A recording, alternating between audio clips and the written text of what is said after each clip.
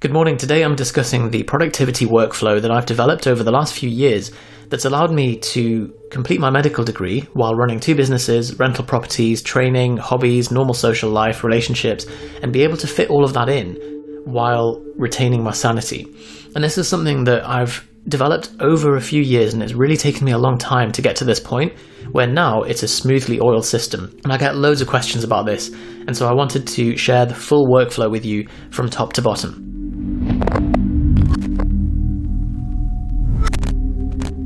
Before we do that, it's really important that you bear in mind that what is more important than how. I'm going to repeat that. What is more important than how? And we're really big on having your goals in place first and knowing your trajectory before you start firing the missile that is your energy into that. Otherwise, what ends up happening is you've put loads of time and energy and resource into something that actually has taken you to somewhere where you don't want to be. And the quickest way to get clear on that is to follow the goals process outlined by Johnny in one of our other videos. I'll link it in the description, that goes through outlining what is your 3-year vision across the 4 main domains of your life: body, being, balance, and business, and then dividing that into annual targets, which then are split into quarterly targets, which are then split into weekly checkpoints and daily habits that take you towards that. And when you do that, once you have that fully in place, you've got a complete system that's going to take you to your goals. And everyone that has been through this process properly that we've worked with has absolutely transformed their life in a period of about 6 months. So I just recommend that you do that first before you start worrying about productivity hacks, because otherwise you could end up just being taken to the completely wrong destination. Another way to look at this is, if you have your goal in mind first, that eliminates any resistance when you wake up day to day, because you know what you're moving towards, and there's no sense of an internal battle because you know it's taking you to the life that you want to live. Also, think about it in terms of what do you want your day to look like. And if you can design your ideal day, then you can work backwards from that and say, what do I need to do such that I can wake up and do these things?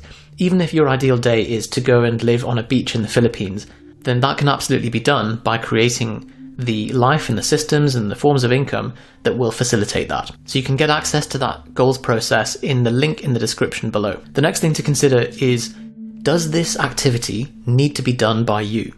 So before you even start trying to do things more efficiently, make sure that this is even something that you should be doing in the first place.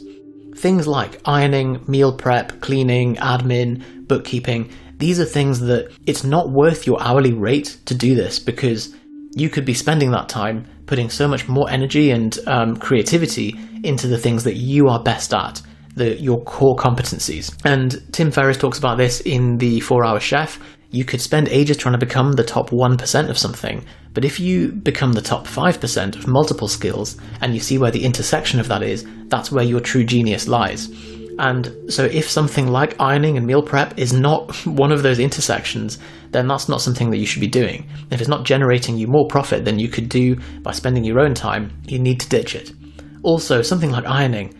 I have someone who comes to the house and I just give them a bin bag of shirts and they iron them for £1 a shirt and come back. It would take me way longer and I'd do a much shitter job of trying to iron my own shirts. So why try and do that stuff yourself? You need to outsource aggressively and also look at what can be automated. So with that in mind, let's cover part 2, which is the specifics of my desk setup and Mac setup to lay the groundwork for optimum productivity.